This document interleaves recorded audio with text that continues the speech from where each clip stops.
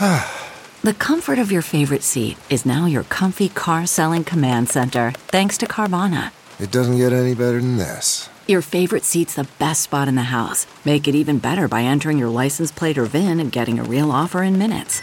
There really is no place like home. And speaking of home, Carvana will pick up your car from yours after you finalize your offer. Visit Carvana.com or download the app and sell your car from your comfy place.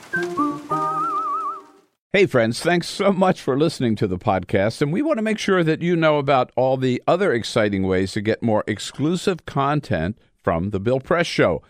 We're on Patreon. Did you know that? On Patreon. So to go to Patreon, patreon.com/BP Show to get videos that nobody else gets. All we ask is $5 a month, and you get access to daily commentary. And every week, we put up a special interview just for our Patreon subscribers. Hey, it's a great way to support progressive media and get your hands on some fun, new, exclusive content. Thanks so much for supporting the show by going to patreon.com/BP Show.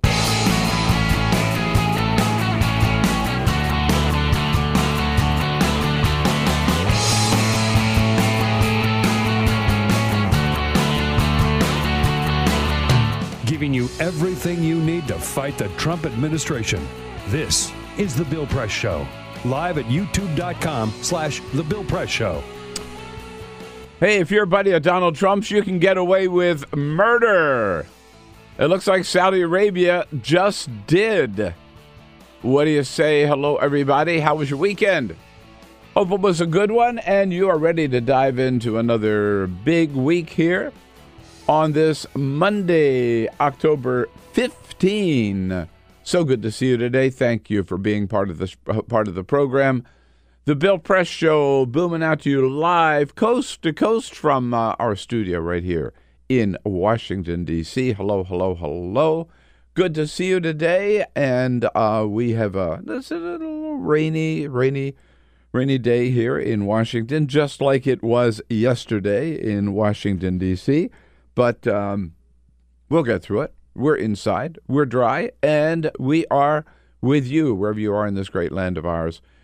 We are there with you on the radio, online, and on television with all the news of the day. Yes, indeed, Donald Trump with an amazing interview with Lesley Stahl. Boy, she's such a great journalist. She just keeps getting better and better.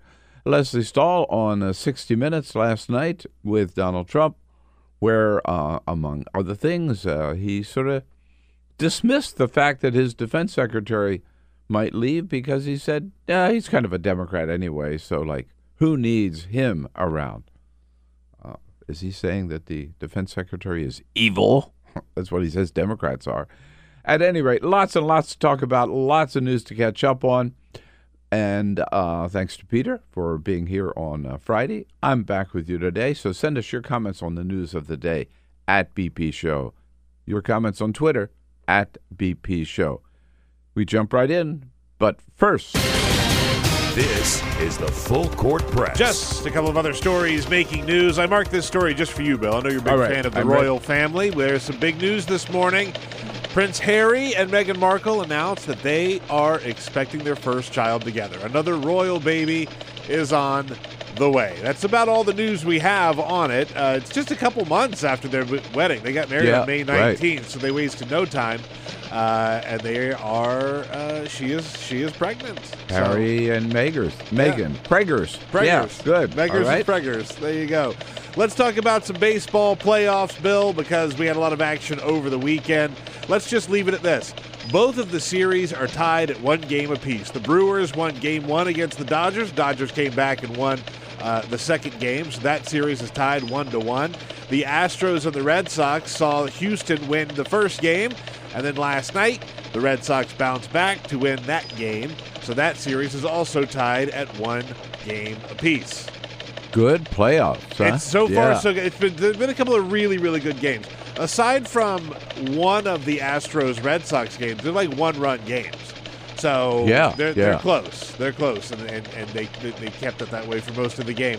Also, shock news. Well, not really a shock because we talked about how bad Sears was doing, but it's a shock in the sense that Sears has filed for bankruptcy protection early this morning. They're 125 years old. One of the nation's largest retailers at one point.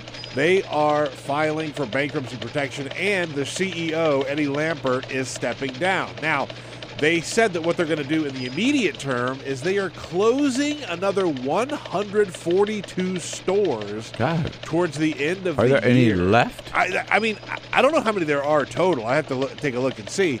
But 142 stores, I mean, there's a good chance that one near you is going to be closing. They said that they are expected to begin liquidation sales very, very shortly, which I can imagine might sort of tie in with the holiday shopping stuff. They're trying to get rid of all that. We've said this so many times before, but this really is the passing of an era. Yeah. I mean, there was one time when I was growing up, I mean, there was Sears Roebuck, and that was it. Sure. And the catalog was huge, right? Yeah. I mean, yeah, there was Neiman Marcus if you could afford it, right? And if you could get to Dallas. Otherwise, for the average American, working class Americans, it was Sears Roebuck. Yeah. Yeah. And now? We just go online. They're gone. Now it's Walmart. Ugh.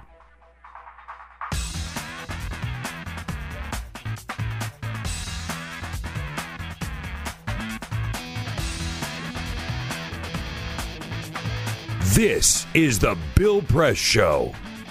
Hey, got some good news today. Neither Donald Trump nor Jared Kushner pay any taxes, so why should you? It's a good excuse for all of us just to tell the IRS we're not going to do it this year because they don't. Hey, hello, everybody. What do you say? Happy Monday. It is Monday, October 15, halfway through the month of October already. Can you believe it? And here we are coming to you live from our nation's capital, Washington, D.C., a rainy nation's capital today with the at least the House, I think maybe even the Senate, not working this week. That's pretty sure because the senators made a deal that they were going to vote on a whole block of judges all at one time, which would enable all the senators to get out of town, particularly the Democratic senators interested to get out of town to campaign for re-election. But even if they're gone, we've got the place covered here, whether it's any news coming out of the Capitol building or any news down at the White House. Anywhere else, actually, around the rest of the country and around the globe, we're on top of it. Our job, tell you what's going on, and your job to tell us what you think about it all as we join you online, of course, on YouTube, youtube.com/The Bill Press Show, as we join you on the radio out in Indiana, statewide on Indiana Talks. Joe Biden there over the weekend for Joe Donnelly running for re-election, the two Joes, and also joining you, of course, in the greater Chicago area on the great WCPT, the progressive voice of Chicago. And then we are there with you, for those of you on DirecTV, there with you on Free Speech TV as well. Hello, hello, hello again. Hope you had a great weekend and ready for the news of the day. There is a lot of it, and we've got a great lineup of guests today. Greg Miller is Pulitzer Prize-winning reporter for the Washington Post, out with a powerful new book all about the yet condemned by Donald Trump interference of Russia in the 2016 election. It is called The Apprentice, that Russian connection, which Donald Trump talked a little bit about last night on 60 Minutes. He still doesn't get the severity of it all, in my opinion, and has done nothing about it. After that, after Greg Miller's here, Medea Benjamin, we've seen her. She's been our guest several times, the co-founder of Code Pink, who has been organizing and leading the protest outside the Saudi Arabian embassy here in Washington, D.C., in light of the disappearance, and it looks more and more like the murder of Washington Post columnist Jamal Khashoggi in the Saudi embassy consulate in Istanbul. Medea will be here to join us about talk all about that. And then Justin Sink, who covers the White House for Bloomberg, one of the best White House reporters, been following the president around to some of his rallies last week. He'll bring us up to date on all the latest from the White House. Speaking of the White House, stunning news over the weekend from the New York Times. reported on Friday morning. Friday maybe or Saturday, over the weekend at any rate. Remember, we've talked before, of course, Donald Trump did not release his tax returns at all. The first president in modern times to refuse to do so. And it always raised the question of whether or not he had paid any taxes at all. There was 1 year that was released by the New York Times. I got a copy of 1 year of his returns. I think it was 2005, as I recall, where he paid about maybe 5%, even though he was worth billions and billions and billions of dollars. Well, the New York Times reported that it sort of runs in the family. Jared Kushner, over the last decade, his net worth amounted to, increased in value to $324 million. That's what he's worth, $324 million. And over that time, while he kept getting wealthier and wealthier and wealthier, he paid a total in federal taxes of $0. Yep. Pretty nice if you can get away with it. They say it's probably not illegal what he did. He just used a lot of tax schemes, like the Times just about 10 days ago proved that Donald Trump has done to avoid paying almost any taxes. Jared Kushner, another real estate developer, playing the same game, citing massive losses on property in Manhattan, which became more and more valuable every year, but on their tax returns, they were saying they were losing money on them, which offset his income. Net result, again, paying $0 in taxes. In other words, he took a great big lesson from his father-in-law. Why pay federal taxes? I'm rich, I'm powerful, I'm clever, I can afford very expensive and very expert lawyers in avoiding paying taxes, so why not do it if I'm capable of doing it? Yeah. Well, so now we have the freeloading family who are setting an example to the American people. In fact, Donald Trump, remember, at one time said, yeah, I don't pay any taxes because I'm smart. Only dummies, in other words, pay taxes. So only dummies like you and me pay our taxes. If you're smart, that's the message that they're sending. If you're smart, you can just avoid them all. So here is Donald Trump. He lives in public housing. He doesn't pay anything for it. He flies on our military jets. He doesn't pay anything for it. He praises the military all the time, what a great job the military is doing, and he doesn't give one time to support their work. A total freeloader. You can get something for nothing if your name is Jared Kushner or your name is Donald Trump. Meanwhile, Donald Trump, with this incredible interview last night with Leslie Stahl on 60 Minutes, and of course, one of the things he was asked about was the current flap, more than that, current just absolute scandal over the fact that we have photographs of Washington Post columnist Jamal Khashoggi, who used to work for the royal family, and then because he became critical of the Saudi government, some of their policies, he was so harassed in Saudi Arabia that he came to the West and came to the United States about a year ago, was living in Virginia. He goes back to Europe. He's in Turkey. He had gotten divorced. He wants to get remarried. He goes in the Saudi consulate to get the piece of paper he needs to prove that he was duly divorced so he can marry his Turkish fiancée, who has an op-ed this morning, by the way, in the New York Times, and talking about the disappearance of her fiancé because he walks into the consulate. We have a picture of him walking into the consulate in Istanbul on October the 2nd, almost 2 weeks ago, and he hasn't been seen since. And the Turkish government now says that they intercepted a recording. They say that that Mr. Khashoggi turned on his iPhone as he walked into the embassy, the recording device on his phone, and actually recorded his torture and murder at the hands of Saudi agents inside the consulate. Turkish government says they've got the tape. And they do know that 15 agents of the Saudi government flew into Istanbul that morning on private planes and flew out that night.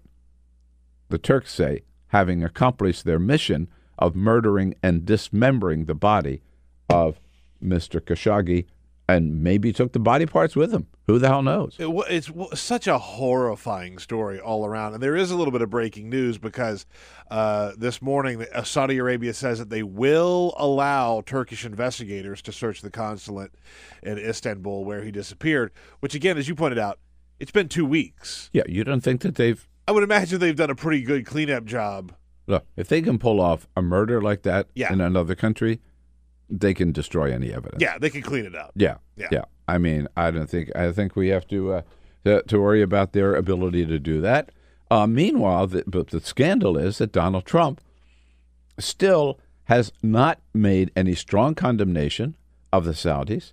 He is just the strongest he has said is, well, we'll let it sort itself out. We'll figure it out. We'll see how it sorts itself out. He did tell Leslie Stahl last night that, of course, this is what he said about Roy Moore. Well, why would I condemn him? Because he denies it. She asked him, what about this? And he said, well, the Saudis deny it. We would be very upset and angry if that were the case. As of this moment, they deny it, and they deny it vehemently. Could it be them? Yes. Yes. Could it be them? Yes. It's hardly a strong response. Hardly a strong response. And then here's what's really shocking so the question is, why hasn't the president done or said more about this? Because he made a pact with the devil. He made this is absolutely the fact that he got down with the Saudis. Peter Baker, let me just read you the very top of the article, the lead article in the New York Times this morning by the great Peter Baker. When President Trump made Saudi Arabia his first foreign destination after taking office last year, remember, that's the first place he went, was to Riyadh, he struck what amounted to a fundamental bargain with the royal family. He would not lecture them about human rights, and they would buy plenty of American weapons and military hardware. And Donald Trump last night with Leslie Stahl, remember that. So he made a deal. You sell us, or you buy from us $10 billion in arms, and we'll look the other way, no matter what you've done. And remember, this guy, the acting head of Saudi Arabia, the son of the king or the nephew of the king, he's 33 years old, and he's basically running the country because the king is too old. He's done a lot of stuff, like he locked up all the leaders of Saudi Arabia who opposed his taking this job, and held them and took their money for months. Donald Trump said it proved he was a strong leader. At any rate, this Mohammed bin Salman, who agreed to buy these weapons, and Donald Trump admitted last night to Leslie Stahl that this is why he hasn't been more critical. They are ordering military equipment. Everybody in the world wanted that order. Russia wanted it. China wanted it. We wanted it. We got it. We got it. That's an amazing admission. Isn't it? I mean, it's just like right there in front of us. So we made a deal with them. Now, how can I? Because if I'm critical of them, they may cancel that deal, and we may not be able to sell them the weapons. In other words, he will not take a moral stand against murder, even though it happens to be a murder of a journalist, because he made a money deal with the Saudis. It's the bottom line for Donald Trump. That's it. Always. And, it's so interesting how people test Trump. They test him all the time, right? Republicans have tested him just to see, like, what it is that he really wants. And it looks like the Saudis are testing him. We're going to murder this journalist in essentially broad daylight, and we're going to see what it is that you're going to do about it. Are you going to do anything about it? And so far, the answer is no. Right. So, by the way, Donald Trump, also in this interview with Leslie Stahl, go back and watch this, incredible. He also said that, They may have done it, but it happened in Turkey, not in the United States. And Khashoggi was not an American citizen. As if that matters. So, therefore, we don't have to get too upset about it, right? Now, he did say, this is the strongest he said, if it proves that they did this, then they're going to have to pay a price, right? A little, what do you call it? Severe punishment. There will be severe punishment. And that, again, as strong as Donald Trump was willing to go. But in the meantime, no investigation. And by the way, there's something else. We knew about this ahead of time. We knew that the Saudis, our intelligence agencies have confirmed, we didn't know they were going to murder him inside the consulate, but we knew they were trying to lure him back to Saudi Arabia and take care of him there. Did we alert Khashoggi? Did we say, you better not go anywhere near these guys? No. I mean, so I'm not saying we ought to be blamed for this, but certainly, again, we have followed through with what the leadership that Donald, I hate to use that word, leadership, the direction Donald Trump has taken, which is any misdeeds of the Saudis, we look the other way because they're buying more weapons than anybody else on the planet. That's what it. Yeah. Yeah, I mean, That's what it was all about. You're right. I'm not sure that we deserve the blame necessarily, but we either turned our backs on this journalist or we weren't doing our job and following through on, the stuff that we had heard about what they wanted to do to him. One way or the other, we did screw up. Yes. You would think that at the least we would have called to say, hey, what's this we're picking up here, right? Don't go there. This is not acceptable behavior. Related to that, by the way, Donald Trump was also asked by Leslie Stahl. We're going to play some more clips here in just a second, but he was also asked by Leslie Stahl whether or not he felt that Vladimir Putin, speaking of murdering people, whether Vladimir Putin was involved in those poisonings that took place of former Russian agents on UK soil. And the president said, yeah, he probably was. Putin was probably involved, but it didn't take place on U.S. soil. Just like Khashoggi was not a U.S. citizen, so therefore, it's okay. America first. We don't have to worry about it. Yeah. Other little goodies, nuggets from that interview with Leslie Stahl. Well, he was asked about his cabinet, particularly about how about Defense Secretary Mattis? Do you think there have been some rumors that he might be moving on? As we saw the list last week of 29 top people around the president who have moved on in the first less than 2 years. And Donald Trump, here's the best thing he can say about Defense Secretary James Mattis, who really is sort of the star of the cabinet. It could be that he is. I think he's sort of a Democrat, if you want to know the truth. But General Mattis is a good guy. We get along very well. He may leave. I mean, at some point, everybody leaves. Everybody. People leave. That's Washington. Boy, what a great compliment from your boss, huh? God. Yeah. He's a good guy. But, he's kind of a Democrat anyhow, right? So the thing is, and we've mentioned this before, originally, right, they said, look, we don't have to worry about Donald Trump because you got some grown-ups around him. There's H.R. McMaster, there was Rex Tillerson, there was Gary Cohn, and there's James Mattis. Oh, boy. Mattis is the only one left. Yeah. And Donald Trump doesn't like the fact that people do consider him the adult in the room. And Mattis has stood up to Donald Trump. He publicly said he thought getting out of the Iran nuclear deal was a mistake. He has told the president, invading Venezuela? Are you freaking kidding me? No, we're not going to do that. He also, on the transgender movement, when the president put out a tweet saying we're not going to accept anymore, we're going to throw all the transgender soldiers out of the military, James Mattis said, I don't take orders from tweets. A tweet's a tweet, that.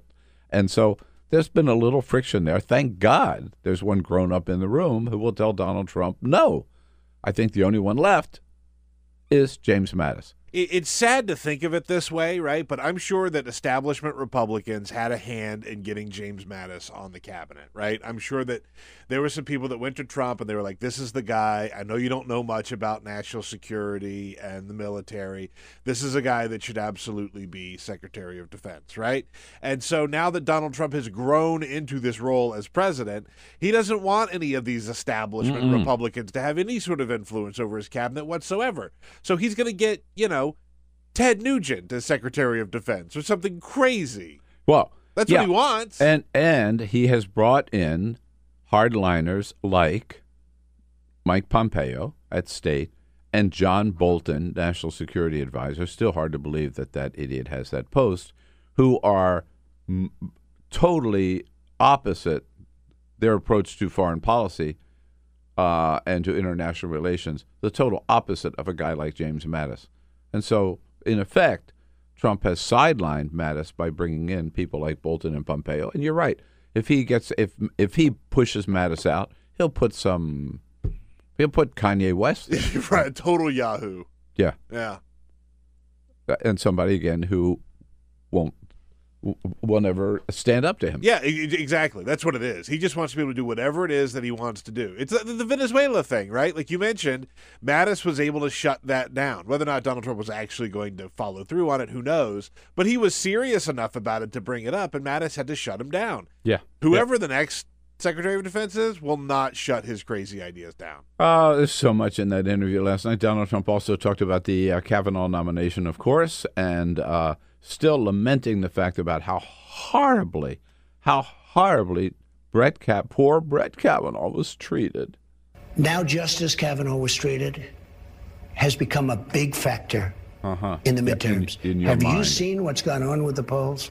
But did you have to? Well, I think she was treated with great respect. I'll be honest. But do you think There you are those that treated think her she with- shouldn't have been. Do you think you treated her with great I respect? think so, yeah, I did. But you seem to be saying that she lied. You know what? I'm not going to get into it because we won. It doesn't matter. We won. That's all that matters. We won. It doesn't matter how we won. In fact, Donald Trump told Leslie Stahl that when he went down to, was it Louisiana or Mississippi, wherever it was, that he mocked Christine Blasey Ford and made fun of her and really pissed off even a lot of Republicans in the Senate. Donald Trump said last night that if he had not done that, they would not have won that confirmation battle. That he is the one who okayed, by his mocking her, his making fun of her, he made it okay for everybody else to mock her and make fun of her and not believe her and rally behind Brett Kavanaugh and force him onto the Supreme Court. And you know what? I hate to say it, but he may be right in that. Because the cowardly Senate Republicans, even though some of them said this is terrible for the president to do that, they just lined up right behind him and voted for Brett Kavanaugh. Yeah. By the way, I don't think that Trump was wrong when he said that. No, the reason that's that what they I won. That's what I said. I agree. Yeah. It gave these cowardly Republicans an excuse, an opportunity to line up behind him. And how about any regrets that you may have had, Mr. President? I regret that the press treats me so badly. I'm really asking And you. despite that, my poll numbers are very good. Have so you made any mistakes? That's my question. everybody makes mistakes. That's the best. What's your biggest regret? Yeah. You guys didn't cover me fairly. The media treated me fairly. And then, of course, he has to, because she is a reporter, she is a journalist, he has to take a slam at Leslie Stahl. You treated me much differently on the subject. I disagree, but I don't want to have that fight with you. Hey, All right, it's we're gonna okay. have another fight with you. Leslie, it's okay. In the meantime, I'm president and you're not. What a silly thing to say. But remember, he said that I was in the Rose Garden one day when he made that statement in front of the press corps. Right. Hey, look, I'm president and you're not. Nah. Right. What a dumb ass thing to say to a reporter. I know, it's just crazy. Well, there is a little bit of other news. The Washington Post reports this morning in their latest poll. We've talked before about the excitement and momentum going into the midterm elections. According to the Post this morning, 81% of Democrats say they are absolutely certain to vote in the midterm elections. And that's what it's all about. Yeah, turnout. We had the people, last night from last week, the organization When We All Vote. Oh, yeah. Yeah. And that's the turnout will be the key. Turnout, whether Democrats take back the House or Democrats take back the Senate or all these governorships, is going to depend on Democrats who are really, first of all, outraged at Donald Trump and angry over Brett Kavanaugh and the treatment of Christine Blasey Ford, and leaders, the members of the Me Too movement, if you will. If they're pissed off, it doesn't matter unless they turn out to vote, get out to vote. So when 81% say they're absolutely certain, that's crazy. That's a good start. But you know what? Why isn't it 91% or 95%? That's an amazing number, isn't it? That's an amazing number. 81%. How about this? Elizabeth Warren. You know, Donald Trump calls her, makes fun of her as Pocahontas, saying that she lied when she said she had some Native American blood in her when she applied for a job at Harvard, I think it was. Any rate, Elizabeth Warren revealing today that she has had a DNA test, and the DNA test shows that her Native American roots go back at least six generations. Yeah, at least 6 to 10. Yeah. 6 to 10 generations. Yeah. She said that she had that whatever research done, and she's going to reveal it today in a news conference, but it's sort of leaked out ahead of time. So I'm sure that Donald Trump will issue his apology immediately. Yeah, you're right. Yeah, don't hold your breath on that one. Lots going on, and we are just getting started on a Monday, October 15. So again, how real was the Russian meddling in the 2016 election? Were they the only ones who did so? And when is Donald Trump finally going to acknowledge that it happened and condemn it and do something about the fact that it's not going to happen again? The book is The Apprentice. Greg Miller from the Washington Post joins us next here in studio on The Bill Press Show. Quick break. We'll be right back. Take The Bill Press Show anywhere you go. Download our free podcast. Search for The Bill Press Show on iTunes and catch the highlights from every show. So here we go on a Monday, October 15. Hello. Great to have you with us. Thanks so much for joining in online, on the radio, and on television all across this great land of ours. It is the Bill Press Show. We're coming to you live, as always, from our studio in Capitol Hill in Washington, D.C., and brought to you today by the International Association of Firefighters, those great men and women of our firefighting departments all across the land. We got a great station just about a block away here on Capitol Hill under the leadership of President Harold Schaitberger, on the front lines protecting American families every day. They never let us down. We appreciate their good work and their support of the program. You can find out more about their good work at IAFF.org. And we welcome to the program. He's got a great new book out called, very powerful book, The Apprentice, all about the Russian meddling in the 2016 election, Trump, Russia, and the subversion of American democracy.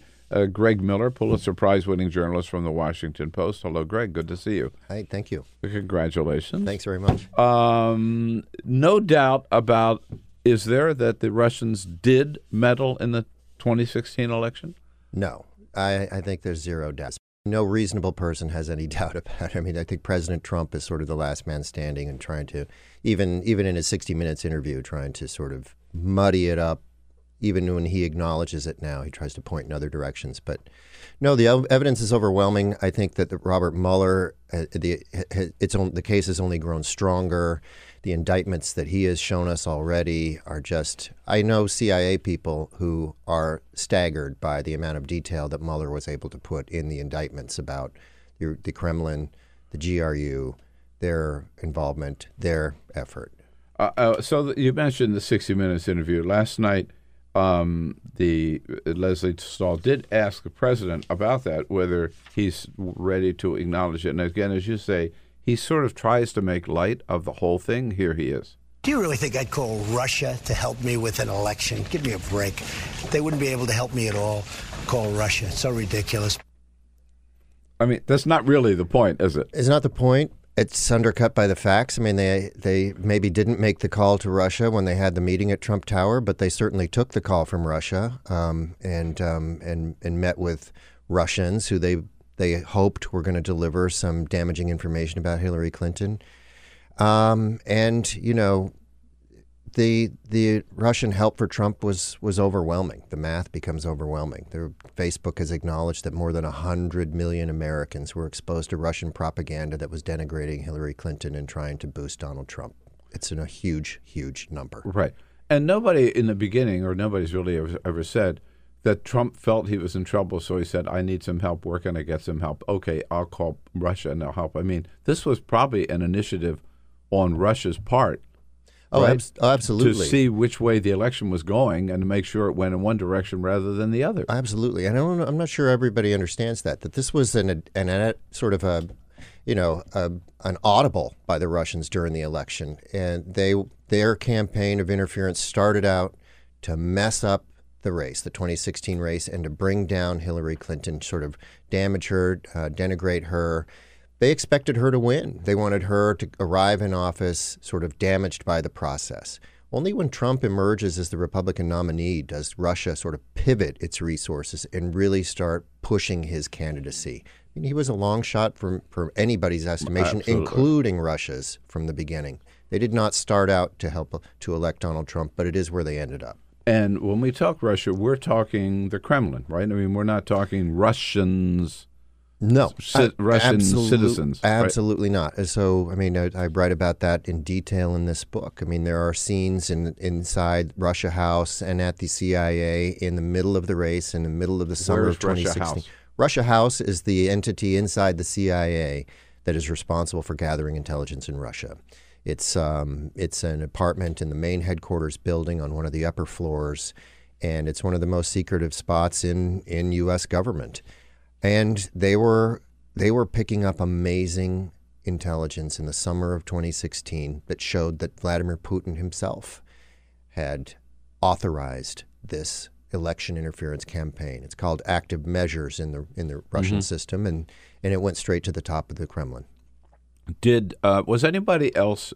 The other thing the president said last night was, yeah, Russia may have messed in, but they weren't the only ones. Right. China probably. Right? China, he didn't mention the 400-pound guy in a basement. It's always not last night, but not he last has. night. Yeah, right. I mean, so it's always in his pajamas. It's always to deflect. It's always to deflect attention from what Russia did.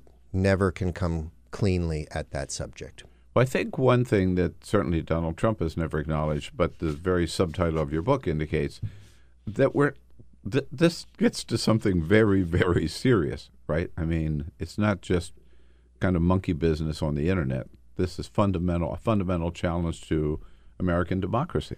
It's a huge thing. It's huge because I think this is why this subject really matters, and we sort of are too quick to dismiss it sometimes as just, conspiracy theories spun by the right or the left. This, an American presidential election is one of the core kind of aspects of our democracy. What could be more precious than to have a secure way of selecting our own leader and to have a foreign government play a major hand in that, to exploit our own social media platforms, to exploit our own divisions in our own society and make them worse for the purposes of tipping the outcome. It's a huge, huge deal. I just think that to dismiss it, as Trump often does, and to fail to take measures to counter it in the future is just borderline unforgivable. So I've been a candidate, and I have run campaigns and been campaign consultant. It's difficult if you're an American involved in an American campaign to figure out where you're going to spend your resources, how you're going to influence the votes that you need to win, what that audience is, what the message is. We do all kinds of polling and everything. Yeah. So it's hard enough for an American to figure that out, whether it's a city council race or a U.S. Senate race or a presidential race. How the hell were the Russians able to figure it out? Whom to target, what the message was, where to spend their resources? I think that did they have any help? Yeah, I mean that's a huge question, and there's been a lot of reporting that tried to get at that. How much help, sort of how much steering did Russia get? Were they getting help from people maybe not even inside the Trump campaign, but inside the party? And nothing, has jumped out in a very conclusive way. We do know, and I write about in the book, that the Russian effort was sophisticated in ways. I don't want to overstate their understanding and expertise in this area. But the Kremlin sent, they have the Internet Research Agency, this troll farm that's based in St. Petersburg, sent people to the United States to travel around the country to try to take the pulse politically.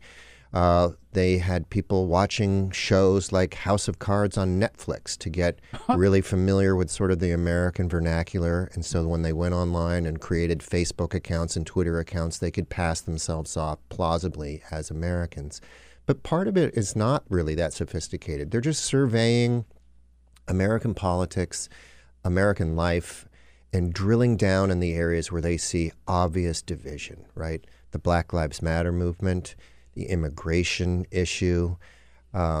It's advancing sort of xenophobic impulses in the United States, gun rights versus gun control. Anywhere where they see divisions, they sort of pile on, create accounts, try to make the situation worse. They never, so their MO, they never actually came, or did they, come out with ads saying, vote for Donald Trump? Well, not ads that you would sort of consider ads in the conventional political sense, but I mean, walked right up to that line. I mean, they were pumping our social media networks like Facebook with content that was talking about Hillary Clinton's supposed dire health situation, that cast Donald Trump as somebody who cared about veterans while they were left in the streets by the Obama administration. I mean, there were some fairly direct and pointed messaging. Was pretty clear. Yeah. If you agreed with that message, what you ought to do. Absolutely, and they haven't even engaged in voter suppression efforts, trying to convince African American voters in the United States not to come because their only meaningful way to express themselves might be to sit this one out. That both candidates were so poor, Hillary Clinton and Donald Trump, better to sit this one out. That's the best way to indicate your dissatisfaction. So tell me again, when did we, the book again is The Apprentice, easy enough, The Apprentice, available wherever you get your books, at your local independent bookstore, hopefully, or online, Amazon, BarnesandNoble.com. The Apprentice, Greg Miller, the full inside story of this the Russian meddling in the 2016 election. When did we find out about it? Well, we found out about it at different points. It depends on who. So initially, the CIA, U.S. intelligence agencies are starting to get wind about this over the summer. Summer of 2016. Okay. Well, let's back up. So we know that the DNC knew that it had been hacked a year earlier. But it takes a while for them to come to grips with the fact that it's Russia. Even when it's clear that Russia has hacked into the DNC, everybody's sort of looking at that as conventional espionage. They don't know that Russia has plans for all this material until it's all dumped on WikiLeaks in June of 2016. Right. On the eve of the Democratic Convention. So that's really, the first big revelatory moment, the WikiLeaks dump. This is Russia following a very different playbook in this campaign. Okay. So President Barack Obama is in the White House. Part of his daily briefing must have been a briefing by the CIA that the Russians are up to no good in the 2016 primary and then in the general election. Why didn't Obama do anything about it? Why didn't he say anything about it? And did he make a big mistake? So it's not even just something that surfaces in his PDB, his President's Daily Brief. It's urgent enough that John Brennan, the CIA director at the time, calls Dennis McDonough after Brennan has spent 2 days sequestered in his office at CIA headquarters going over all the agency's Russia intel. He calls Dennis McDonough and says, I need to get in to see the president. This is really worrisome. He has a one-on-one briefing with Obama, then proceeds to brief all the senior leadership in Congress about it. That's a pretty unusual step for a CIA director. Right. So they know, right? People are they're being called. This is being called to their attention. The Obama administration's handling of this is one of the areas that this book really dives into. And you can really there's a lot of second guessing even amongst former Obama administration officials. The bottom line is Obama felt really reluctant to put his thumb on the scale, to be seen as exploiting intelligence in a way that would be perceived as supporting Hillary Clinton. He worried that if he came out and said Russia's interfering, Russia's trying to help elect Donald Trump, that would be seen as trying to help his favored candidate in the race. And everybody... And would have given Donald Trump an issue to say, you see, this election is rigged, right? Exactly. Right. He's already saying that. Yeah. When the White House is making those deliberations, Trump is already out there saying, this thing is rigged, folks. You just wait and see. And they're panicked. They're really wary about playing into that narrative. And there's a fatal error that almost everybody makes throughout this period. Everybody thinks Hillary's victory is almost inevitable, including Obama. And they're more worried about contaminating that inevitable victory than they are about informing the public. It's just looking back, right? And hindsight, of course, is always 20/20. But it's hard to believe that with such a serious and real threat to the American democratic system, that the President of the United States would not speak out about it. I think it's a huge source of ongoing frustration and anger for the Clinton campaign. And, some senior Obama administration officials have talked to me and others about how frustrated they are by this. In the book, I quote officials saying they think that they sort of choked on this. Has Obama acknowledged that maybe he should have done more? I don't remember that he has. No, I don't think he's ever said... He has a book coming out next year, maybe, so maybe... maybe he'll explore this. And I think that, it's really important, Bill, also to really call out Republican leadership on this, too, because they were an obstacle. They were briefed about it, too. Obama was seeking a bipartisan way to do this. He wasn't just sitting on his hands. He was trying to get Mitch McConnell and Paul Ryan to go on with to agree to issue a bipartisan statement to the American public in the middle of the race. People, Russia is meddling in our election in a way we have never seen the likes of before. And McConnell refuses to do it. In fact, there's a scene in the book I write about where he's in this tense conversation with John Brennan, where McConnell actually tells him, look, I'm not willing to accuse Vladimir Putin of interfering in our election, but I'm willing to accuse you. I'm willing to accuse the Obama administration of doing that if you guys try to come out with stuff like this. I will consider that a political move, and I will say so. Wow. Yeah, that is stunning. Yeah. Right. Talk about priorities. It wasn't always this way, right? I mean, it's one of the more astonishing moments, I think, that people will revisit as they review the history of this for years to come. And as a sort of staggering moment and example, the extent to which sort of partisan impulses in our politics right now have trumped all other considerations, even in the moment of a sort of national security crisis. So, as I recall, it was January 2017. Was it? Or when did I should really ask you. When did the U.S. intelligence agencies come out with their universal report? That was in early January, well after the election, just a couple weeks that's what before. I thought. Just a couple weeks before Trump was sworn in. January 2017, mm-hmm. Right? Yep. Okay. And they said at the time they could not evaluate whether or not the meddling had actually influenced the outcome of the election. Correct? That's right. They emphasized that is not a question that they even looked at because they are intelligence services focused on foreign problems. They are not supposed to be making engaged in political analysis in the United States. And I think it was important for them, given their role, to say that at the time. Yeah. Do we have any independent information or evidence since then that, in fact, the Russians did influence, that they actually helped Donald Trump get elected? I think there's two things I would say. One, it's almost impossible ever to definitively prove that, because how do you get inside voters' minds and connect sort of Russian propaganda to enough of those voters' decisions to say absolutely it did. On the other hand, and we've seen more and more studies and research done on this, the math becomes overwhelming. It becomes increasingly hard to argue otherwise. What I was telling you a couple minutes ago, more than 100 million Americans on that's what Facebook. I wanted to come back to.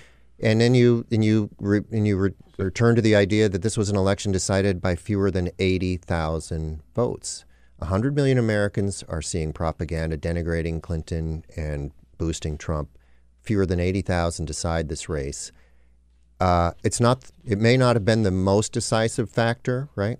The Comey handling of the Clinton email investigation, Clinton's own failings as a candidate are certainly huge issues, but it's hard to imagine it wasn't super helpful. Right.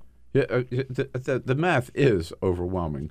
If 100 million people saw these ads, and that's just Facebook, right? Yeah. They were using other platforms. That's not even counting the WikiLeaks the dumping of all of this DNC stuff on WikiLeaks, which just, again, drew attention to Hillary and the email issues. And right, it's not this is just looking at Facebook, not Twitter, not all of this other stuff. Not the protests, right? I mean, there were actual protests that Russian messaging fomented in the United States. Even if you had 5%, yeah, right? Yeah, you'd have as many people as influence the outcome of the election. Yeah, right. Yeah. And so it's hard to say that it did not. Whatever happened to the people that Mueller has indicted? I think it was 13 at first, and then another 25. I forget the exact. I think we're up to number. 32 now. 32. Who have either been indicted or have pleaded guilty. And these are Russian individuals. Some of them. You're talking about just the. I'm sorry. Yeah, of the Russian military, right? Nothing's going to happen to them, right? Nothing will happen to them. In fact, we've learned more. A separate indictment shows that some of these same exact individuals, we now know their names. It's astonishing. We know the names of Russian intelligence operatives who were responsible for this hacking. Some of them were also the same ones who were turned by the Kremlin against anti-doping agencies for their work against Russian athletes. It's in a bigger picture, Bill, we're in the midst of a new sort of era in espionage, a new era of aggression in Russian espionage. We've seen the poisonings in Salisbury, England, the Russian interference in 2016, their attacks on these anti-doping agencies, and it's a huge national security challenge, and one that I think that the United States has sort of failed to fully come to terms with, in part because the president sort of refuses to acknowledge the reality of it. And from your reporting and your sources, is this still one of the main focuses of the Mueller investigation? Whether or not this took place with any collusion? Oh, absolutely. Absolutely. I think that's a core area for the Mueller investigation. The president keeps saying there was no collusion. There was no collusion. There was no collusion. Nobody's proven any collusion. Yeah. Which is true so far, I guess, huh? I think that, it depends on how you look at things. I think that there are some who argue that, even that Trump Tower meeting meets the legal definition of collusion. It's a presidential campaign meeting. It was certainly the willingness to collude, right? Well, the fact that they were disappointed with the material they got doesn't mean that the collusion that precedes it or doesn't exist or doesn't meet a legal threshold. And I write in the book, I have to say that a lot of this just sort of is hard to. We're blinded to much of it because it happened out in the open. When Trump, in the middle of the campaign, says, "Russia, if you're listening, I hope you can find those missing Hillary emails." At the time, that was just sort of an isolated one-off thing. But now we know from Robert Mueller that Russia, in fact, was listening, and that very evening mobilized its spy services to launch spear phishing email hacks against Clinton computer systems within hours. If that had happened, sort of a mental exercise, if we had learned after the fact that a presidential candidate had secretly asked the Kremlin to do this, and then learned that the Kremlin had in fact followed up on it, wow. Oh, yeah.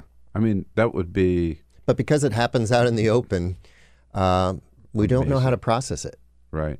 Almost hate to ask you, but what evidence is there any evidence that if they were so successful in 2016, one would have to conclude that they're at it in 2018? Yeah, the early indications are sort of mixed on this. Like I've seen some stories saying the Russians are sort of sitting this one out, and others that they're kind of already. There's already been abundant evidence, I think, that they've probed voter databases again and stuff like this. The social media interference stuff has not abated. If anything, Russia has only gotten more sophisticated about hiding its tracks. So the divisive messaging. In fact, we saw a pretty recent example of this viral thing on social media that was related to the Me Too movement. Came straight out of Russia, straight out of the Russia playbook. But the fact is, they also benefited from having just this singular candidate in 2016. Yes, so the impact is not because of the genius of Russia's design of this campaign. It is because, in part, Trump has compounded that impact because of the way he's conducted himself as president. Right. A real must-read, a fascinating, sad story, but one that should wake all of us up. The Apprentice, Trump, Russia, and the Subversion of American Democracy. Greg Miller, again, online, wherever books are sold. We'll have a link up on our website at BillPressShow.com. Greg Miller, thanks so much for your good work. Thanks for coming in. Very much appreciated. Congratulations. How about a quick... This is the Bill Press Show. Hey, friends, don't be a stranger. Keep up to date with all of the Bill Press Show happenings around the clock on social media. Here's how. You can follow us on Twitter at BP Show or on Facebook at www.facebook.com/Bill Press Show and on YouTube, youtube.com/The Bill Press Show. And remember, if you haven't already done so, make sure to subscribe to this podcast on iTunes. And while you're there, please rate and review the show. That means a lot to us. And thanks so much for your support.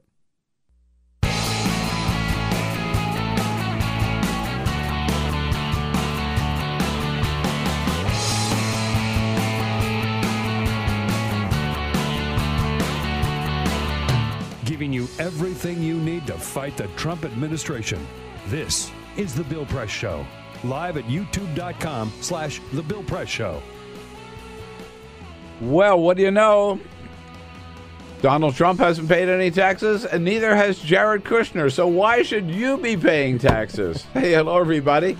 It's a Monday, October 15. So good to see you today. Thanks so much for joining us. It is the Bill Press Show, and we're coming to you live all across this great land of ours, on the radio, online, and on television with all the news of the day. Good to have you with us. Hope you had a great weekend. It's a rainy morning here in Washington, D.C., but, we don't let that stop us. We'll just dive right in, bring you up to date on the news of the day, and you tell us what you think about it all. Send us your comments on Twitter, at BP Show, at BP Show. All the news of the day, a lot of it concerns the still unexplained disappearance and looks like the worst murder and dismemberment of the body of Saudi journalist Jamal Khashoggi, who was living here in the United States, went back to Europe, walked into the Saudi consulate in Istanbul, as we know, on October 2nd, and has not been seen since. Our intelligence agencies say we can expect the worst, but Donald Trump still has not condemned the Saudis or really made any strong statement about it. One person on top of this, and she's been leading the protest outside the Saudi embassy here in Washington, D.C., the co-founder of Code Pink, our good friend Medea Benjamin, joining us in studio. Medea, good to see you. Good morning, Bill. Good to be here. All decked out in pink this morning on a rainy day. Yeah. Seriously, I want to tell us everything you know and what we're doing, what we're doing about what some of the implications of this are. And as always, and get your comments on Twitter at BP Show. We'll jump right in with Medea Benjamin, but first... Got to give it to Peter for the big stories of the day. Yes, indeed. Let's go down to Texas, where Megan and Steve Long run a brewery in Texas that they're very proud of. They have dog nights at their brewery where people can bring their dogs in and have a beer with their friends, right? With their dogs.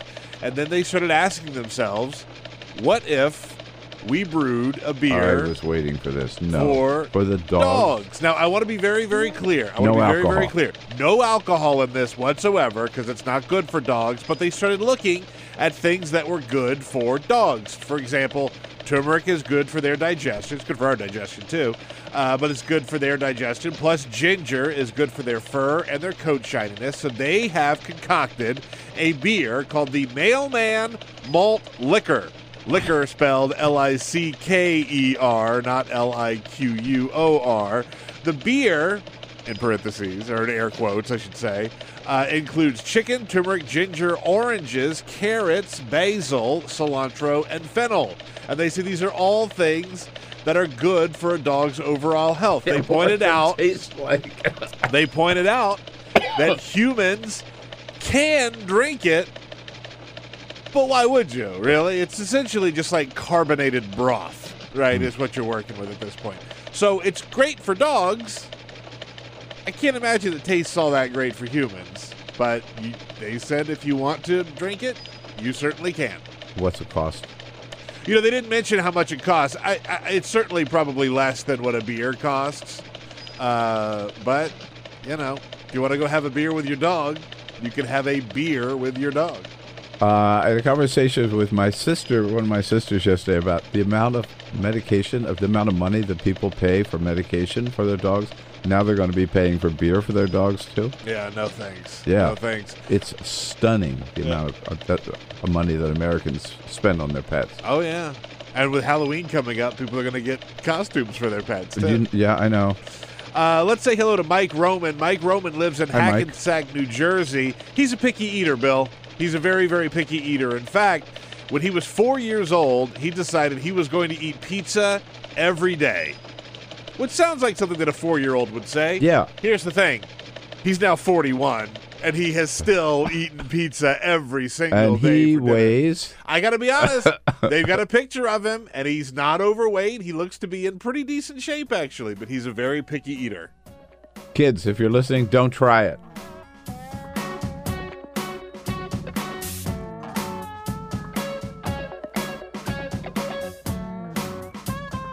This is the Bill Press Show. Yes, indeed. If you're a friend of Donald Trump's, you can commit murder and get away with it. Yep, the Saudis just did, it looks like. Hello, everybody. What do you say? On a Monday, October 15, good to see you today. Welcome to the program, the Bill Press Show. Coming to you live from Washington, D.C., our nation's capital, and our studio, right in the heart of the action on Capitol Hill. We're just about 6 blocks down the street from the United States Capitol building, in the shadow of the Capitol Dome, we like to say, and about 6 metro stops away from the White House. We've got it covered, what's happening here as well as around the country and around the globe. Joining you online on YouTube, youtube.com/The Bill Press Show. Joining you on the radio on the great WCPT out in Chicago, in the greater Chicago area, and on Free Speech TV nationwide as well. In studio with us, co-founder of Code Pink and Global Exchange, Medea Benjamin, longtime friend of ours and a frequent guest here in the studio. Medea, it's good to see you. Good to be with you, Bill. What's the latest? What do we know about Mr. Khashoggi, and what is your belief about what happened? I think it's pretty clear that he was lured into the consulate in Istanbul and then in one way or another killed. I don't know if it was that they tried to capture him to take him back to Saudi Arabia and it went bad. But certainly there is absolutely no evidence he has left alive. And I think we should assume he was killed by the Saudis on the orders of the highest level, meaning at this point, given the King Salman doesn't seem to be in charge, on the orders of his 33-year-old son, Mohammed bin Salman. MBS, right? MBS. As they call him, friend of Jared Kushner's.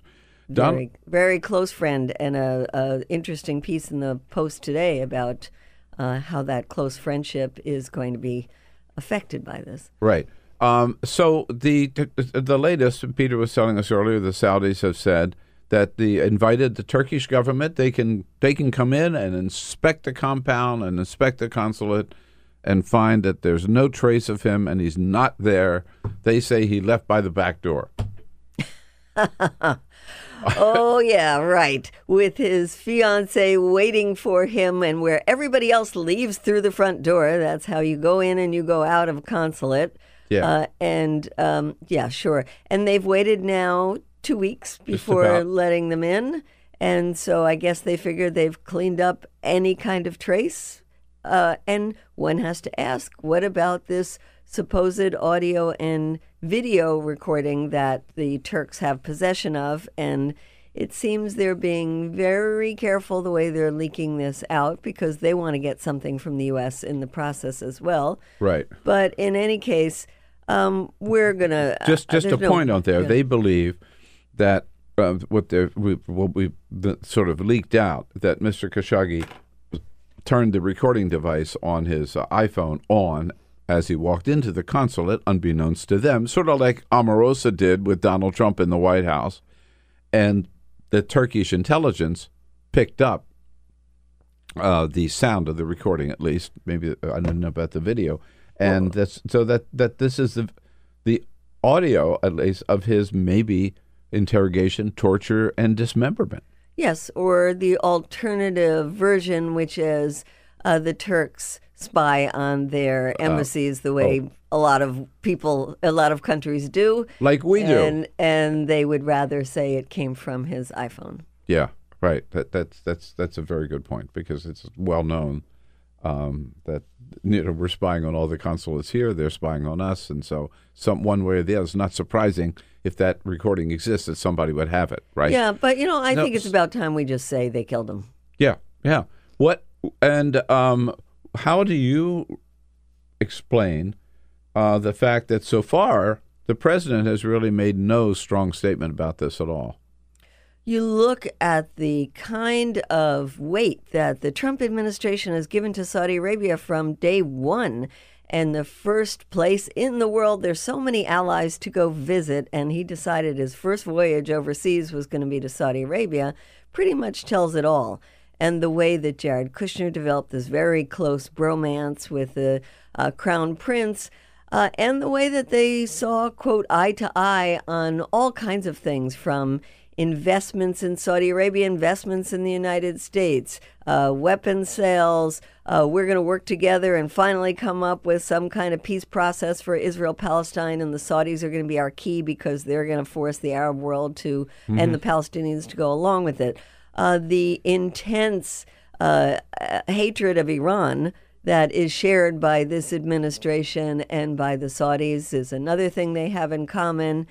And the ability or the willingness to see the Middle East through the eyes of the Saudis, which means that everything is Iran's fault. This is the way that this administration hitched its wagon to the Saudis. But let's be clear, Bill, it's not all that different from the way the Obama administration worked, from the way that Democratic and Republican administrations have supported the Saudis through thick and thin, with bumps along the way, like the Arab oil boycott in 73. But in general, it's been, we support the Saudis. We will make sure that this, what has been a ruthless dictatorship from the time of its founding, that it stays in place. And here we are today. And we've always looked the other way when it comes to human rights abuses, treatment of women, right to vote, or whatever. Right. And it's funny to hear people like John Brennan, former director of the CIA and somebody who was a CIA chief in Riyadh, act as if, they were actually pretty good until Mohammed bin Salman came in. Yes, he has been a bit more ruthless, but, they have always refused to allow people the right to free association, free speech, freedom of religion. The Shia minority has always been discriminated against. It's a country that has been one of the most misogynist in the world, with the greatest gender segregation, which is not something that Mohammed bin Salman, he, quote, allowed the right to drive, but then threw the women who worked for that into prison. So it's been... and we haven't even mentioned the fact that not only were 15 of the 19 hijackers from Saudi Arabia, but that they've been spreading this perverted Wahhabism version of Islam around the world, and they have had very close ties with every Sunni extremist organization from ISIS to Al-Qaeda to Boko Haram. So last night on 60 Minutes, the president was asked by Leslie Stahl, why haven't you been quicker and stronger in your condemnation of Saudi for certainly, even if we haven't proved murder yet, their role in the disappearance of this journalist. And the president was startlingly candid about why. It's all about the money and the arms. Here he is. They are ordering military equipment. Everybody in the world wanted that order. Russia wanted it. China wanted it. We wanted it. We got it. Disgusting. Yeah. I mean, he's flat out saying, wait a minute, what was it, $10 billion? Well, he says it's $10 billion, but that's not true because a lot of this is over a 10-year period and was negotiated previously with Obama. But in any case, it's... whatever it was, right? So he's basically saying, we made a deal with them, right? We wouldn't say anything, and Peter Baker writes about this in the New York Times this morning, that you're right. His first trip goes to Riyadh. His first deal is, we won't say anything about your human rights abuses if you buy our weapons. And they made a deal. And now he's saying, I can't criticize them because the deal could fall apart. Well, let's first remember that Obama made a deal and sold a lot of weapons when they were doing the same kind of things. You're absolutely right about it. Well, maybe not murdering journalists outside the country. Not outside the country. Not outside the country. Exactly. I'm glad you added that, Bill. But they were murdering a lot of people in Yemen. I'm not defending Obama with his... I was critical at the time about his relationship with the Saudis. I think, and I know you were too. Right. But now there is an added Donald Trump level is of... openly admitting that that's what drives them. Right. And at least Obama, at the end of his administration, started feeling, maybe we better put a halt on some of these weapons because of what they were doing in Yemen. And Trump has none of those qualms. And as you say, he's openly admitting that morality doesn't mean anything. Human rights doesn't mean anything to us. The disappearance of a Washington Post journalist doesn't mean anything to us. It is absolutely outrageous. Right. I might add that in the 60 Minutes, not quite the focus of this conversation, but also in the 60 Minutes interview, Leslie Stahl asked the president about, okay, if the Saudis are involved in this, do you think Vladimir Putin is involved in the murder of any murders? And he said, yeah, probably, but that happened on English soil, right? It happened in England, and they weren't American citizens or something. So we, therefore... And about Mr. Khashoggi, he said that he wasn't a U.S. citizen. Yeah. And it happened in Turkey, not in the United States. So, why should I be concerned? And do we know yet how much information the U.S. had that he was being threatened and didn't pass this information on? And apparently we had Khashoggi. a good deal of information that he was being threatened. Maybe lured back to Saudi Arabia. In some way, they were trying to lure him back into their hands so they could deal with him. Absolutely. And we never reached out to warn Mr. Khashoggi. Correct? No. And will the U.S. expel the Saudi ambassador to the United States? I mean, right now he's still in Saudi Arabia on consultation. We shouldn't allow him back into this country. We haven't done anything like that, correct? No.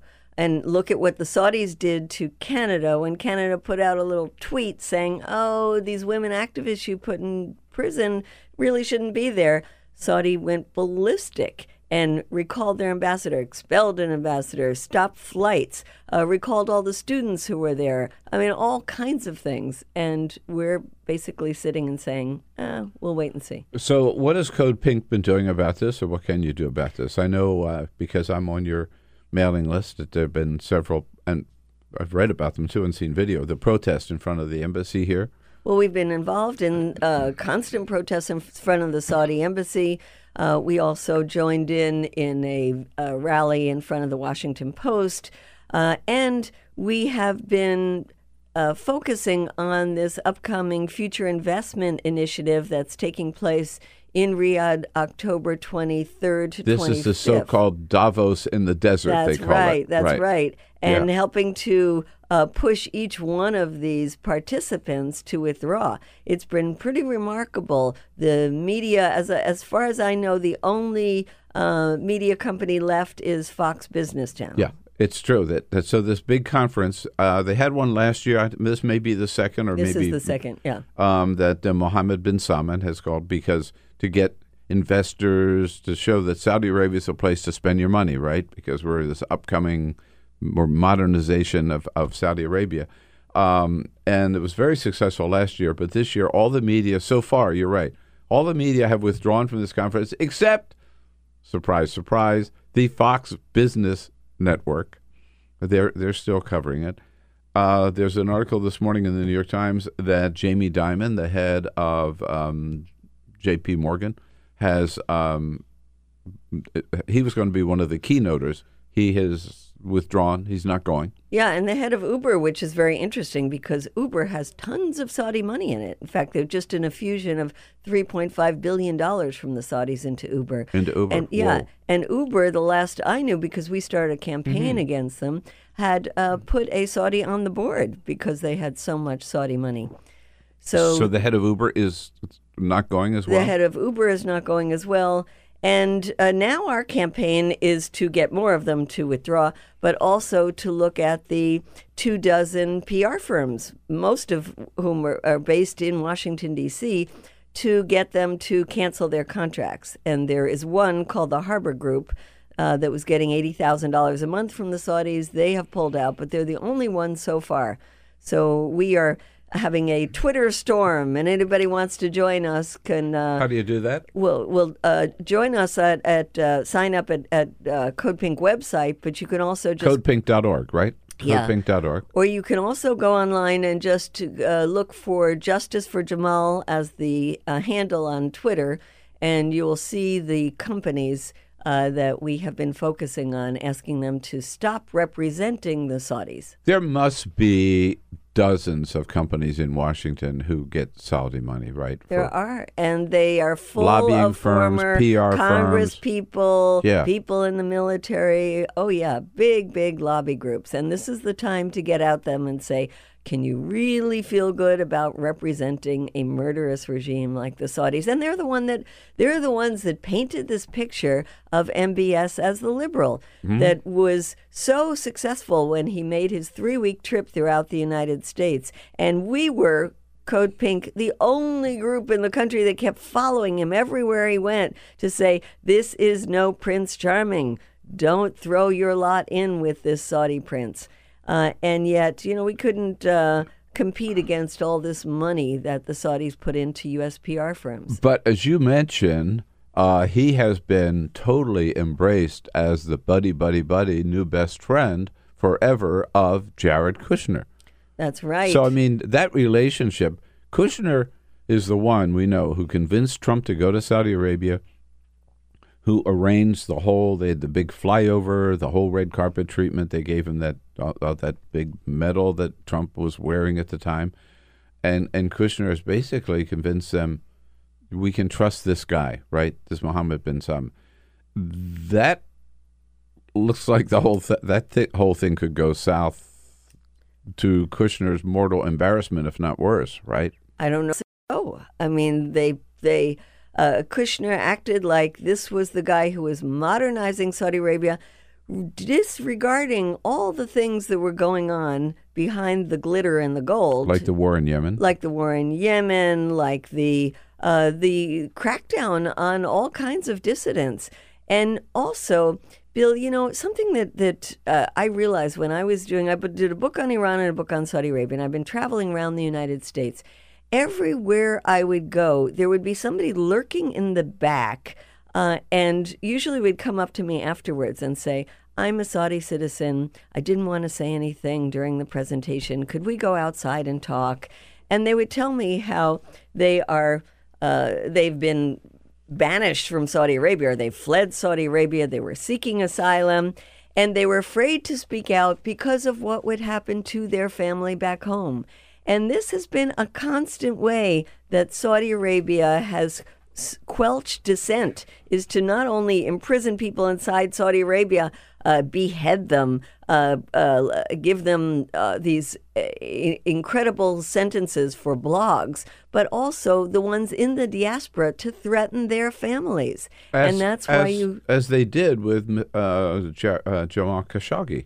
That's right. That's right. He fled the country to find out that members of his family were imprisoned. Right, and just because so you they were related to him. And you have to think of the sacrifice that somebody like him was doing, knowing that his family was in jeopardy for that. So my point is to say that Jared Kushner disregarded all the fact that this was always a repressive regime, and that MBS was particularly not only repressive, but he did not want any kind of dissent against him. And remember when they took about 200 people inside Saudi Arabia and threw them into the glitzy Ritz-Carlton as their prison? That was MBS's first act. That was MBS shaking down all of these big business people and people inside the royal family, getting over $100 billion for them to use as he wanted, with absolutely no due process.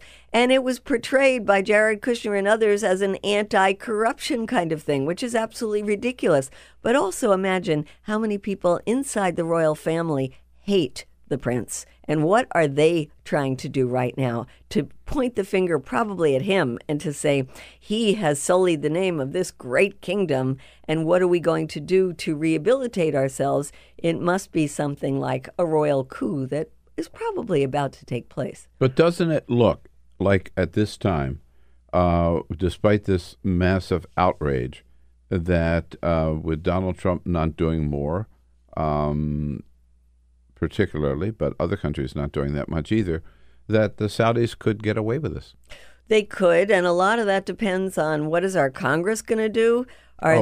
You're counting on them? Well, I'm counting on us as the people to be pressuring them. And if we got very close, 44 votes at one time, 47 votes at another time in the Senate around holding up weapons to Yemen, don't you think now we better be able to get an extra 5 or 10 votes?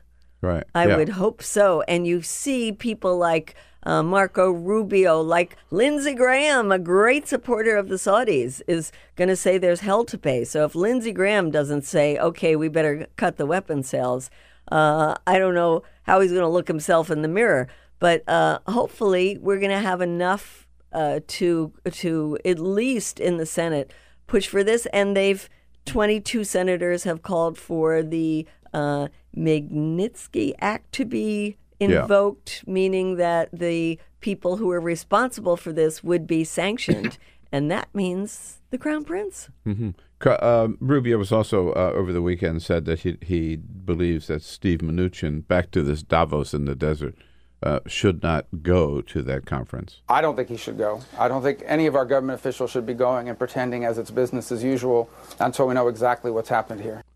A good point. Him. It should not be business as Absolutely. usual. So I want to ask you about a couple of other things before we let you go. You and I first met on a great trip to Cuba. I think it's been 20 years, Medea. Wow. Since we went with our family, Carol and Mark and David. And I think Heather, David's girlfriend at the time, now wife, was there also. That's right. What relations with Cuba? They were getting so much better under Obama. Trump is determined to go the other direction. What's the current status? Can Americans still go to Cuba? They can still go to Cuba. It's not difficult, but it is a little more difficult than it was when Obama lifted a lot of these restrictions. And so the perception is that it's hard to go, and it means a lot less Americans are going there.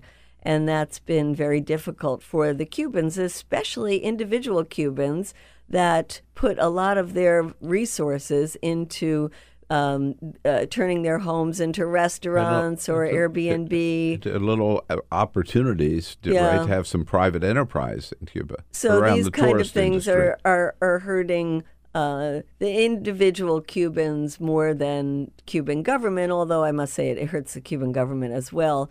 And so it's been difficult for Cubans. And but now there are direct flights still. There are direct which flights, didn't and exist in people our time. can and should go. And with my organization, Code Pink, we have trips that go to Cuba, and people absolutely love them. They find it fascinating to go.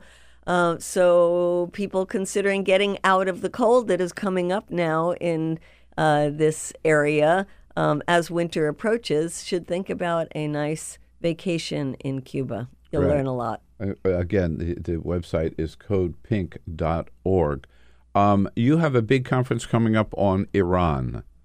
Yes, we do. We are very worried about what's happening with Iran.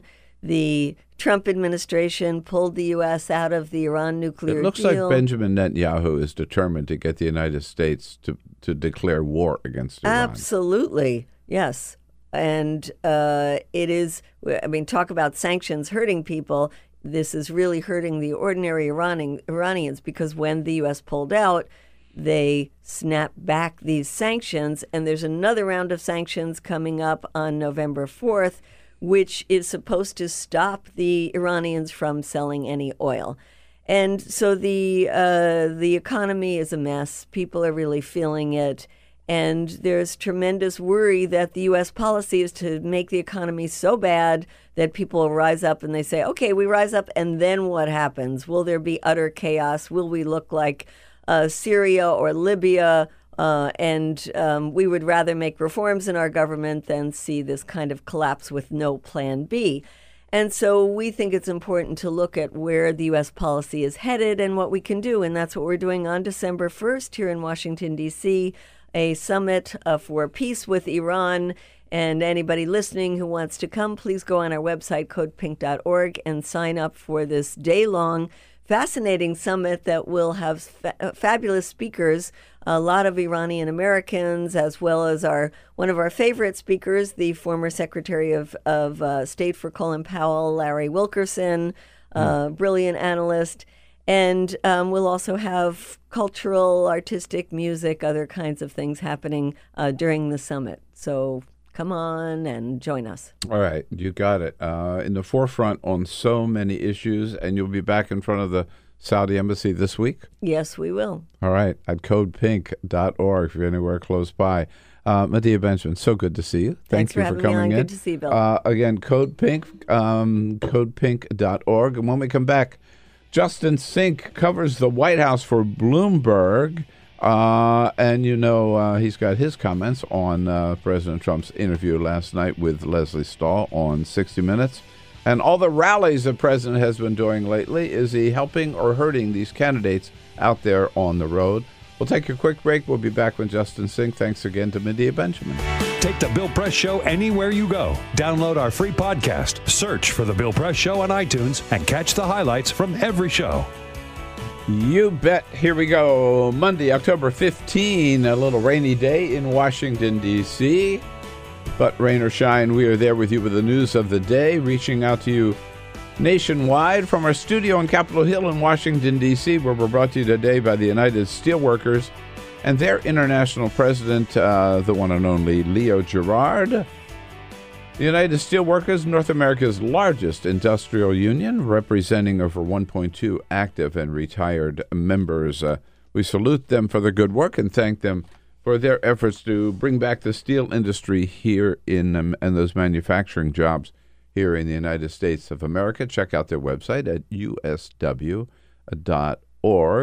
And we welcome to the program from the White House beat for Bloomberg, our good friend, Justin Sink. Hello, Justin. Hey, well, thanks for having me. Good to see you. The president on his way down to Georgia and Florida. He'll be kind of reviewing the damage from the storm, the hurricane, just over a week ago, I guess, or maybe a little less. And, he's always been, I think, really conscious of the sort of symbolic gesture that is the president going to view a disaster area and the potency of that. But he's also, of course, I think, facing a lot of criticism that he's been out on the campaign trail. He didn't start campaigning he was as the storm was hitting. Campaigning the night that Hurricane Michael hit the Florida Panhandle, and end. So yeah, and has spent the last week doing a lot of media interviews, campaign stuff, and not spent an incredible amount of time, at least publicly, focused on the hurricane. So this will be, I think, a crucial thing for him as they start the recovery process. Reported this morning, by the way, that it will be, some people have been told in Florida that will be months before they get their electricity back. So still a lot of, we haven't been talking about it that much over the last weekend, but it's going to take a long time to recover from that. And there's some people still recovering from Hurricane Florence. Peter, we've been at it here for about an hour and a half so far this morning, Peter, with comments? Yes, indeed. Remember, we're on Twitter at BP Show, Lots of different comments. You talked about Jared Kushner, this story that shows that Jared Kushner did not pay taxes for several years, and he was making a ton of money. Holly says, never forget what Leona Helmsley said. That's a name I haven't heard in a long time. Oh, my God. Never forget what Leona Helmsley said. Only the little people pay taxes. And Donald Trump said basically only the dumb people pay taxes, right? Yeah, pretty much. He I said, don't pay taxes because I'm smart. Yeah. I'm smart. Also, KG says we're getting closer to Trump actually shooting someone on Fifth Avenue and getting away with it, which is scary, but also possibly true. Well, the Saudis did. Yeah, exactly. And we have a poll up right now. Should we put sanctions on Saudi Arabia? Yes, no, or uncertain. Right now, overwhelmingly, people are voting yes, but we just put the poll up. So get there and vote right now at BP Show, The poll is live, so you can vote on it right now. You got it. So, Justin, I want to ask you about that tax question because the New York Times reports over the weekend that Jared Kushner, over the last decade, his net worth, right, grew up to $324 million estimated that he's worth today. And yet he paid over that time 0 taxes through legal, probably, it looks like legal, but tax schemes. This is on top of about 10 days ago, the New York Times with that $40,000 word article showing that Donald Trump had used all kinds of similar tax schemes, if you will, to avoid paying taxes and accumulating his wealth. And he got all this money from his father, more than $1 million. He got $413 million. Right. That story just sort of disappeared. Yeah, so I think that what happened? There's two ways to look at this, right? One is, and this is something that Democrats have certainly espoused, the Democrats are going to take back the House.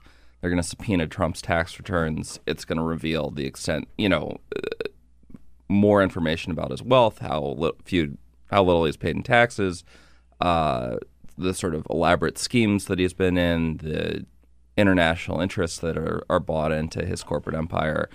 And Democrats think that this is going to be prime fodder for sort of turning the tide of public opinion against the president. And that's something that certainly would be true in past presidencies. I mean, Mitt Romney obviously was hurt by some of the discussion of his old holdings. But to your point about how these stories have just sort of disappeared, I think the real problem that Democrats are facing in these discussions over Donald Trump's finances is it's kind of baked into the cake to the extent that a voter cares about Donald Trump's finances. I think either they already know or already believe that Donald Trump doesn't really pay taxes, has a bunch of shady corporate dealings, has been, is a sort of house of cards empire that's built on branding and licensing his name out and international deals with banks and corporate interests that are untraditional, to say the least. So either you already believe that, or you just don't care. You say, this guy's a self-made guy in America. He did whatever he had to do to make his money, and that's what it is. And what I think you've seen time and time again with Donald Trump and the Republican Party is something that would have been, a complete scandal in any other presidency. They've sort of come to the realization that, we don't care. We see this with his personal life, certainly. I mean, if any other political candidate had essentially, at the very least, confirmed that he paid off 2 porn stars because they alleged having, an affair with him, it would be the end of their political career overnight. And with Donald Trump, everybody sort of sees him as a playboy, and it's baked into the cake. And so I think, this is great reporting by the New York Times. It's thorough and well documented and put together in a really interesting way. But Sarah Sanders' response to the original New York Times story was, "This is boring. It's 40,000 words, and people already kind of know this stuff." It's boring, and they owe us an apology. Yeah, exactly. And so, how dare they? Yeah.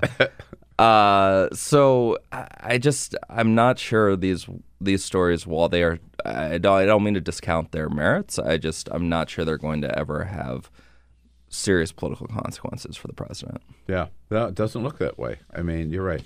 People say he's a philanderer, but he didn't pay any taxes, but it's right. Yeah, it's the bargain that you've sort of made for Donald Trump, is that he might not always act or say in a way that you think is appropriate, but if you are a Republican or a conservative who thinks that he's advocating your policy goals and that he's your best chance, well, you've gotten your 2 Supreme Court justices and you've gotten a huge tax cut, and so you're going to keep rolling the dice with that.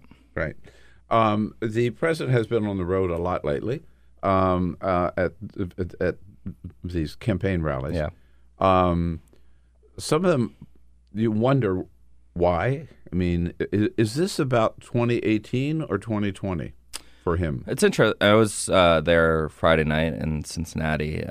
Wasn't there on Saturday, but he does spend a lot of these rallies sort of recounting his 2016 victories, which suggests that this might be a little bit about setting himself up for 2020. But I do think that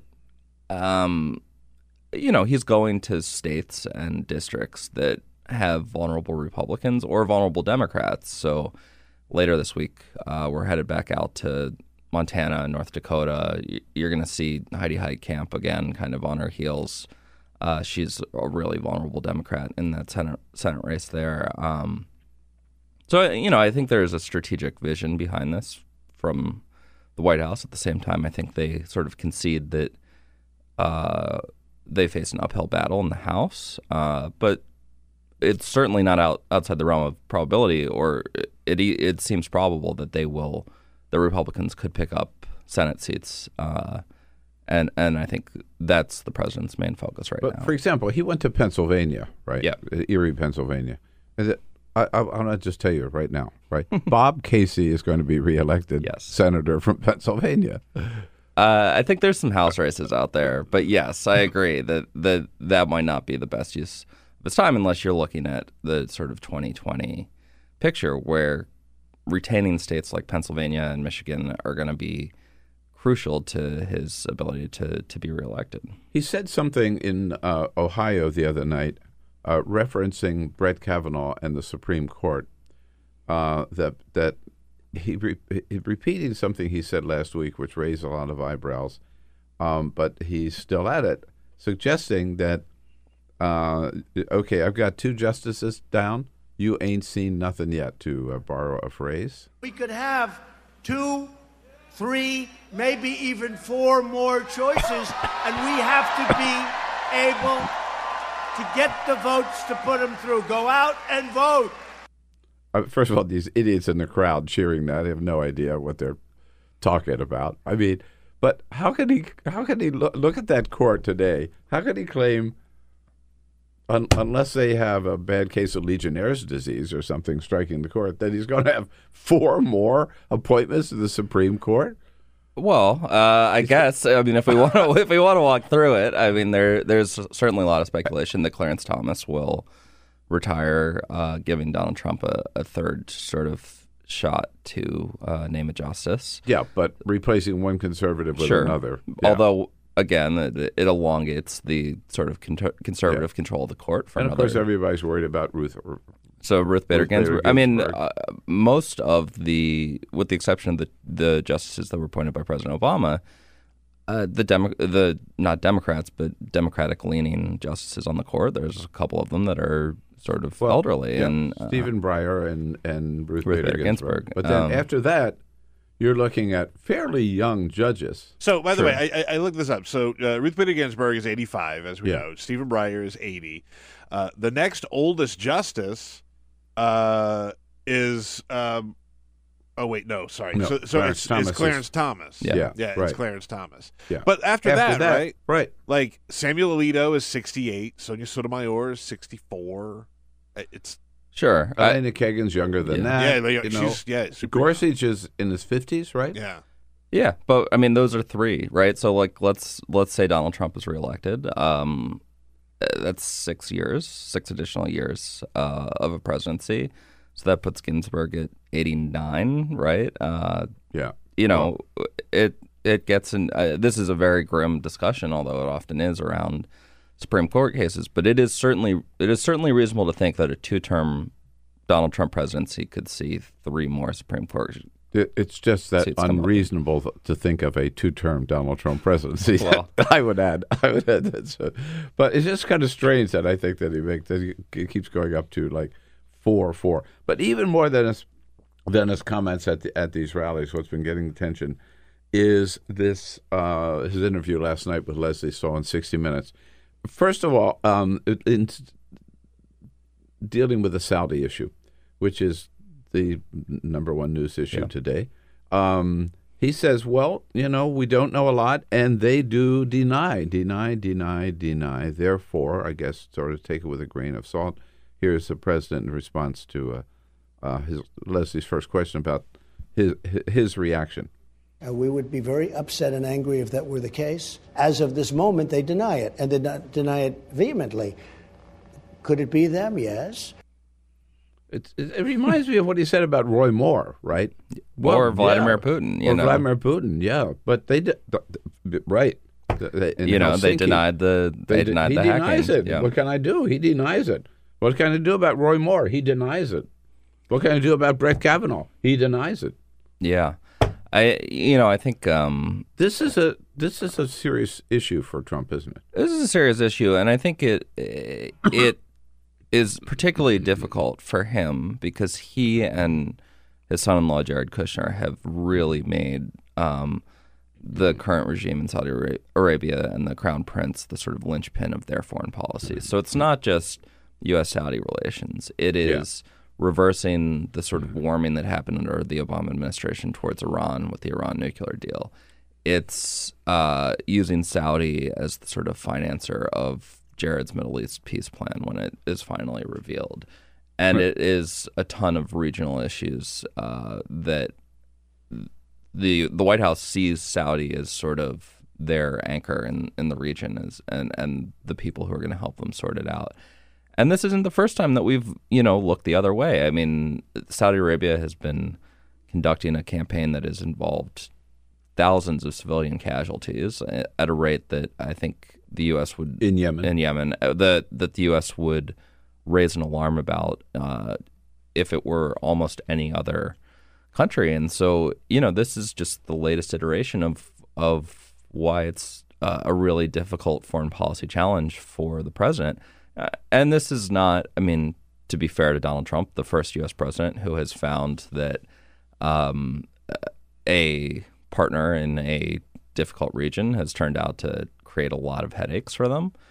That's something that's been pretty fairly constant throughout U.S. history, but it's one that is now on Donald Trump's doorstep and that he's going to have to deal with. And I think he is aware of the fact that both within the Republican Party, within the Democratic Party certainly, and within the sort of greater community, D.C. community at large, that he is going to face a lot of criticism if he shies away from imposing serious steps if the sort of intelligence that has been reported by the Post and by other outlets bears out, and that it seems pretty obvious that the Saudis were involved in this. One thing we've talked about a little earlier when we were talking about with Medea Benjamin in the last half hour too, though, is that the president is stunningly candid in why he hasn't been more critical of the Saudis and why he may hesitate, because basically, and as our mutual friend Peter Baker points out in the lead analysis in this morning's New York Times, look, he made a deal, and this could screw the deal. Here he is. They are ordering military equipment. Everybody in the world wanted that order. Russia wanted it. China wanted it. We wanted it. We got it.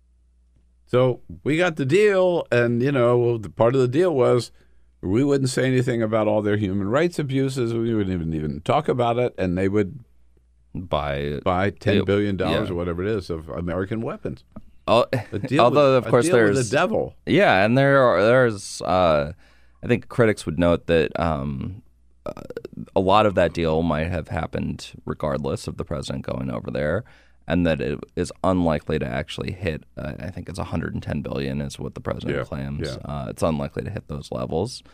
But for Donald Trump, that trip to Saudi, which was his first as president of the United States, was a big symbolic moment of him coming in and saying, I'm the deal maker in chief. I'm immediately helping to sort of restart American jobs. And I know that, certainly here in the D.C. region, there's a lot of defense contractors that are watching closely to see how this plays out. But I'm not, that's a political calculation as well. And we will see. It's possible that the president can find other ways. He's mentioned that he could be sanctions on top Saudi officials, expelling diplomats, that sort of thing. But I think a lot of people are going to be watching, certainly as more information comes out, to see if that response seems adequate to what appears to be taking a journalist into a consulate and chopping him up with a bone saw, right? I mean, that's a really sort of grim counterweight to whatever the administration does. So, Justin, as a friend, if you're invited to the Saudi embassy here for a little talk, my advice is don't go. Please don't go. Right? Yeah. It's the embassy party circuit has gotten a little more dangerous than you might have thought. That's right. Yeah. If the White House Correspondents Association has one of those receptions at the Saudi embassy, I'm not going. But there was also apparently U.S. intelligence agencies had intercepted communications that the Saudis were trying to convince Mr. Khashoggi to come back to Saudi Arabia and we'll take care of you and have a serious talk. And he didn't trust them to do that.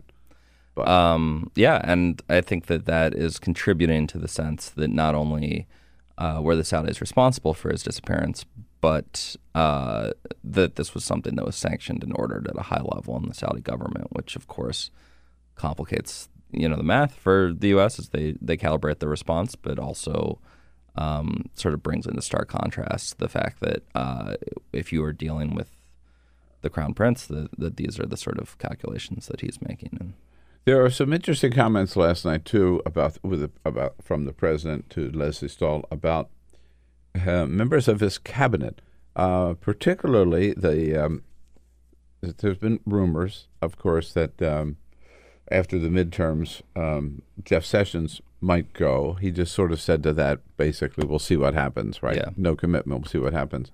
And there have also been rumors about James Mattis, defense secretary, the last surviving adult in the room from the original cabinet, at any rate, some people say. His comments on Mattis were not exactly, I don't think, the strongest you might expect. Here he is. It could be that he is. I think he's sort of a Democrat, if you want to know the truth. But General Mattis is a good guy. We get along very well. He may leave. I mean, at some point, everybody leaves. Everybody. People leave. That's Washington. But, sort of sometimes the worst thing that Donald Trump could say about anybody is to call them a Democrat. Yeah, I mean, he is voicing an opinion that is certainly widely held within the White House. I have heard somebody in the White House tell me that they find James Mattis they think he would be too far left for a Hillary Clinton Secretary of Defense. So there are certainly people within the White House, and as the national security apparatus of John Bolton kind of locks into place, there's a real resistance to Secretary Mattis. Is it because Mattis is not the automatic yes man that Donald Trump wants? I don't know if it's that he is not an automatic yes man as much as he has a distinctly different view of how and when U.S. power should be used, and especially in contrast to somebody like John Bolton, who obviously, as we saw in the Bush years, is somebody who sees military intervention as something that should be considered more quickly. And so when Donald Trump says we should invade Venezuela, James Mattis would say, or did say, Yeah, That maybe may not be the Yeah. best idea. John Bolton might say, yeah, roll. And we know that, James Mattis has sat on things that the president wanted to do. We saw that with the transgender ban in the military, where I think pretty explicitly the Defense Department was slow walking that, and there was frustration at the White House that the president's decision wasn't sort of being implemented.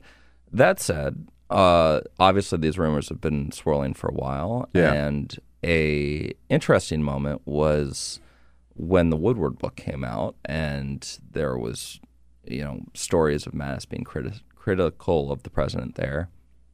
And Mattis came out very quickly with a statement sort of denying it and saying a lot of really nice things about President Trump. I was there that day, and President Trump was genuinely touched by that. I think a point that he made was that Mattis is somebody who didn't need to put that statement out, right? He is somebody who's relatively secure and is standing, and unlike maybe some aides in the White House, didn't need to do that. If he had just said, I'm not responding to these rumors, I don't think anybody would have thought twice about it. And so that was a moment that I think Mattis' stock rose with Donald Trump. And I think he went from being somebody who was on the front burner in terms of, I'd like to sort of rework my cabinet, to farther on the back burner. Well, the one who is out the door, it looks like, is the White House counsel, Don McGahn. Right. Why? Again, another top White House aide leaving less than 2 years into the presidency. Well, White House counsels do turn with some regularity, and we know that this White House counsel in particular has had a tough job, has been intimately involved in the Russia investigation, and that has caused a lot of friction, both with the president's legal team and the president himself. There's a lot of second guessing about his approach, which was to say the White House is an open book. There's a fear by many that is sort of... That he was too nice to Mueller in the beginning? Exactly, and that's given him fodder and material to continue an investigation beyond what the president sees as a reasonable amount of time. So I think he... Do we know anything about the new guy? Cipollini? Yeah, I don't know a ton about him. I will say what I do know is that he is a veteran of sort of big legal actions. So he, I think when Equifax released a bunch of user data, he was part of the team that sued them over that. And so I think what he's seen is useful for this Russia investigation. He may be stepping into the biggest legal action of his entire career. Hey, Justin, a lot more territory to cover, but no more time. So thanks so much for coming in. Well, let's get back to work at the White House today. At Bloomberg, Bloomberg.com. Yep. Bloomberg.com. That's it for Monday, folks. Have a great Monday. Come back and see us again tomorrow. This is the Bill Press Show.